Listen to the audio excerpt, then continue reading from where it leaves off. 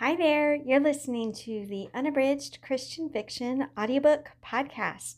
I'm your host, Alana Terry, and this season of the Unabridged podcast is the Terror in the Sky series. This is an unforgettable, fast-paced collection of 6 novellas that tell you the story of what happens when multiple strangers board a doomed flight. I hope that you enjoy this episode of the Unabridged Christian Fiction audiobook podcast. Chapter 11. Seconds passed. Chelsea tried to mentally calculate how much time was left, but in her terror, her mind could never count past 5 before she lost track of where she was. When Bradley's timer beeped, shivers of panic cascaded down Chelsea's spine, then circled around to her gut, where they sat like a monument to fear and terror. It wasn't supposed to happen like this. She was supposed to land in Detroit in half an hour, get off the plane, check into her room, and prepare for the next few days of interviews and investigation, none of which she could do if she was dead. Bradley was marching to the back of the cabin. "Get up," he ordered. Chelsea twisted in her seat and stared as a young woman with bright blue streaks in her hair stood up, her entire body trembling. It was the passenger from Alaska. She looked even younger than Chelsea. This wasn't right. But there wasn't anything Chelsea could do, nothing but sit and stare. "What's your name?" Bradley demanded. "Willow," she answered. Chelsea wanted to turn around, wanted to shut her eyes and pretend like none of this was really happening, but she couldn't. "Willow," Bradley repeated. His voice was disturbingly pleasant, almost charming. "Tell me something about yourself, Willow. Do you have a boyfriend?" She gave her head a slight shake. "Family, then? Parents?" The young woman nodded, and a grin spread across Bradley's face. "Is there something you'd like to say to your parents, Willow? Any last words you'd like to leave them with?" Chelsea's body was shaking in tandem with the victim's. She tried to squeeze her eyes shut, unable to watch another passenger killed. "Put that gun away, young man."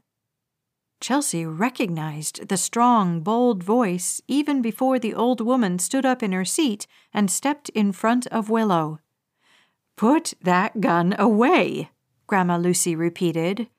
"And why should I?" Bradley snarled. "Because," the old woman answered boldly, "if you're going to kill anyone, it should be somebody who has lived a full and vibrant life and who is ready to meet her maker." Bradley stared at the tiny old woman and scoffed.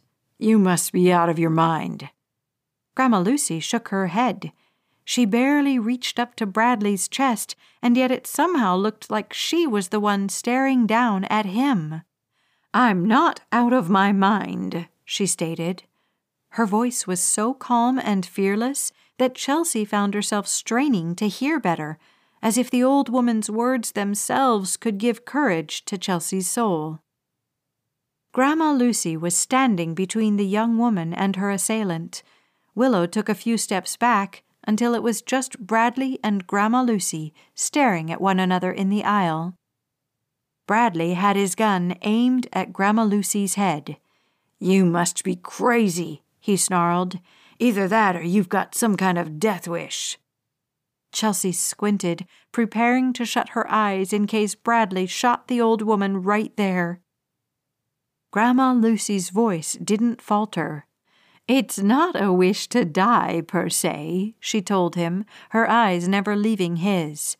"But if you shoot me, I know that the moment my soul leaves this frail old body, that I'll find myself in the presence of the Lord, where I'll go on to worship Him eternally. In all honesty, I can't think of a better way to end my life than to save this innocent girl here." She gestured toward Willow, who was hugging her knees and shaking in her seat. Bradley stared at Grandma Lucy in bewilderment. In the silence, Chelsea could hear the pounding of her heart. For a split second, she was almost convinced that the old woman's faithful conviction would change the hijacker's mind. Chelsea held her breath. Was he going to lower that gun? Chelsea cast a furtive glance around the cabin. While Bradley was distracted, mesmerized by the spiritual force emanating from this little old lady, it was the perfect time for the other passengers to act. There were hundreds of them and only a few of the terrorists. If the passengers found a way to coordinate their efforts, they could regain control of the plane in a matter of minutes. But how many bullets did Bradley have left in that gun, and how many more lives would be lost in the effort? Chelsea had been too young to understand the terrorist attacks of 9/11, but years later, she learned the story about the brave men and women who took down the plane heading for the White House. As far as Chelsea knew, Bradley and his men had no desire to crash their flight at all, but she imagined how much courage and determination it must have taken for the passengers on Flight 93 to do what they did. For the first time, she found herself wondering if everyone on board that day had agreed to the plan, or if some would have preferred to take their chances with the terrorists.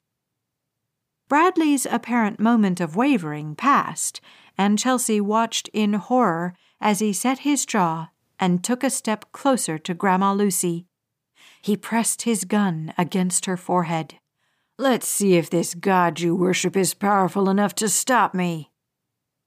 Chelsea scrunched down in her seat, trying to make herself as tiny as she could, her hands ready to cover her ears at the sound of a gunshot that never came. Bradley stared at his weapon and cursed. "The gun's jammed!" someone shouted. At this declaration, the fear that had paralyzed every single passenger on Flight 219 dissipated in an instant. Several travelers jumped out of their seats, rushing Bradley and his assistant in the Hawaiian shirt. "We've got them!" a man announced victoriously. It all happened so quickly, Chelsea hardly noticed that she had unbuckled her own seatbelt and jumped into the aisle. The other passengers had Bradley subdued before Chelsea could do anything to intervene, and she felt somewhat embarrassed for thinking that with her tiny stature she could have done much of anything to help. Still, the passengers had won. The terrorists were caught and bound. The air marshal was awake now and trying to keep the passengers and criminals under control. Everything was going to be okay.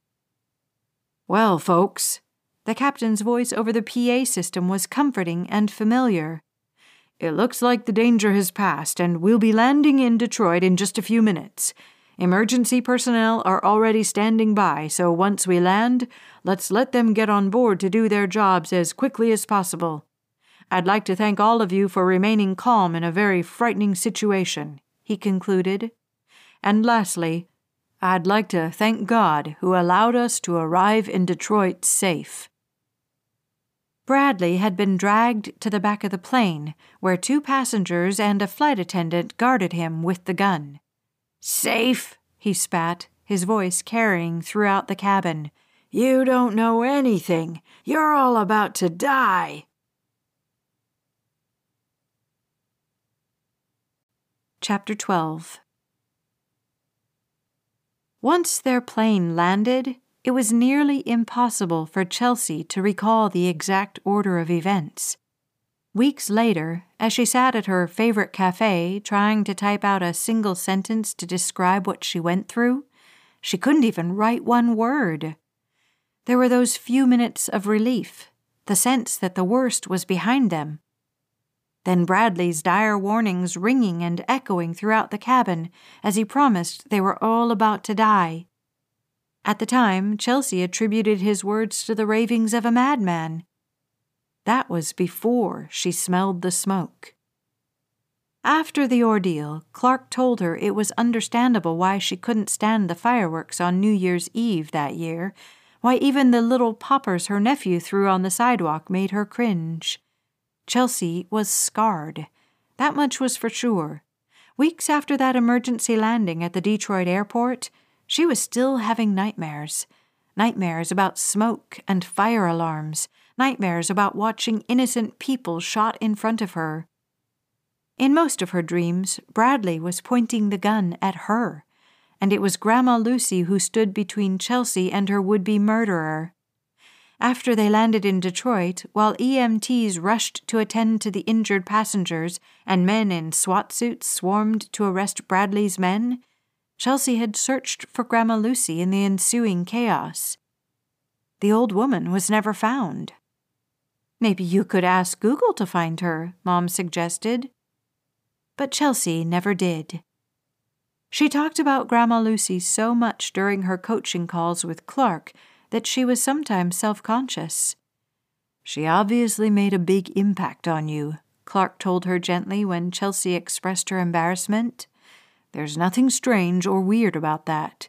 It could be that this little old lady you met saved not only that young woman, but the rest of you as well. Who knows how far Bradley would have gone if she hadn't stood up to him?" Chelsea didn't like to think about all the other what-ifs. She was trying hard to move on. She'd written her article on the Brown Elementary School scandal. It wasn't her best work, not by a long shot, but her editor went easy on her after all the trauma she'd gone through. Clark was willing to bump her up to 3 coaching sessions a week, stating that an anonymous donor was footing the bill. In all honesty, Chelsea thought he was just gifting his time to her. She wasn't going to complain. In the aftermath of the hijacking, Chelsea had made it a point to start going to church more regularly with her parents. When she wasn't spending Sunday mornings with them, she'd visit the church where Bree worked, and they'd go out for lunch afterward. Out of everybody she knew, Bree was the one who seemed the most comfortable letting Chelsea absorb the terror and fear she'd experienced in her own time and in her own way. They talked about Flight 219 every so often. Chelsea found herself particularly upset about the flight attendant who was killed, especially after news stories came out about the 2 little kids she'd left behind. Sometimes Chelsea felt guilty, as if there was something she could have done to help the passengers who never made it off Flight 219.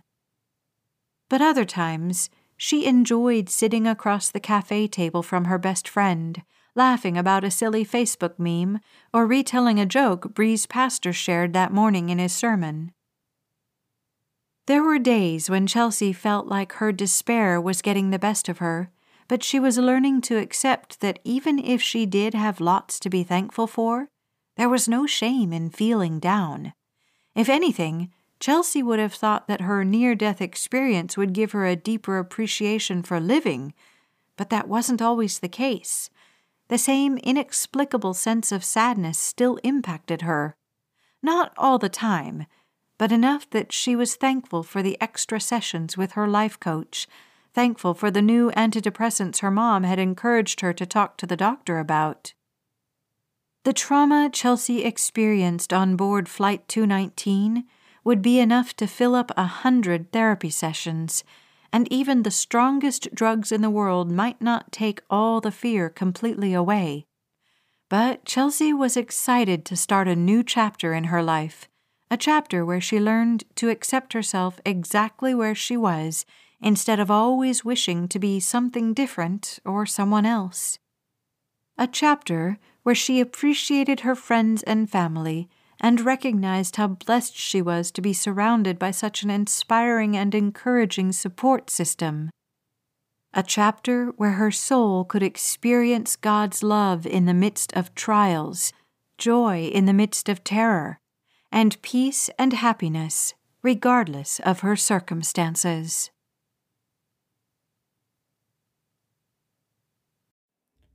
Thanks for listening to the Unabridged Christian Fiction audiobook podcast. This has been the Terror in the Skies series written by me, Alana Terry, and narrated by Becky Dowdy. If you want to listen to or read this entire series without interruptions, you can look for the Terror in the Skies series by Alana Terry wherever you shop for ebooks, paperbacks, or audiobooks.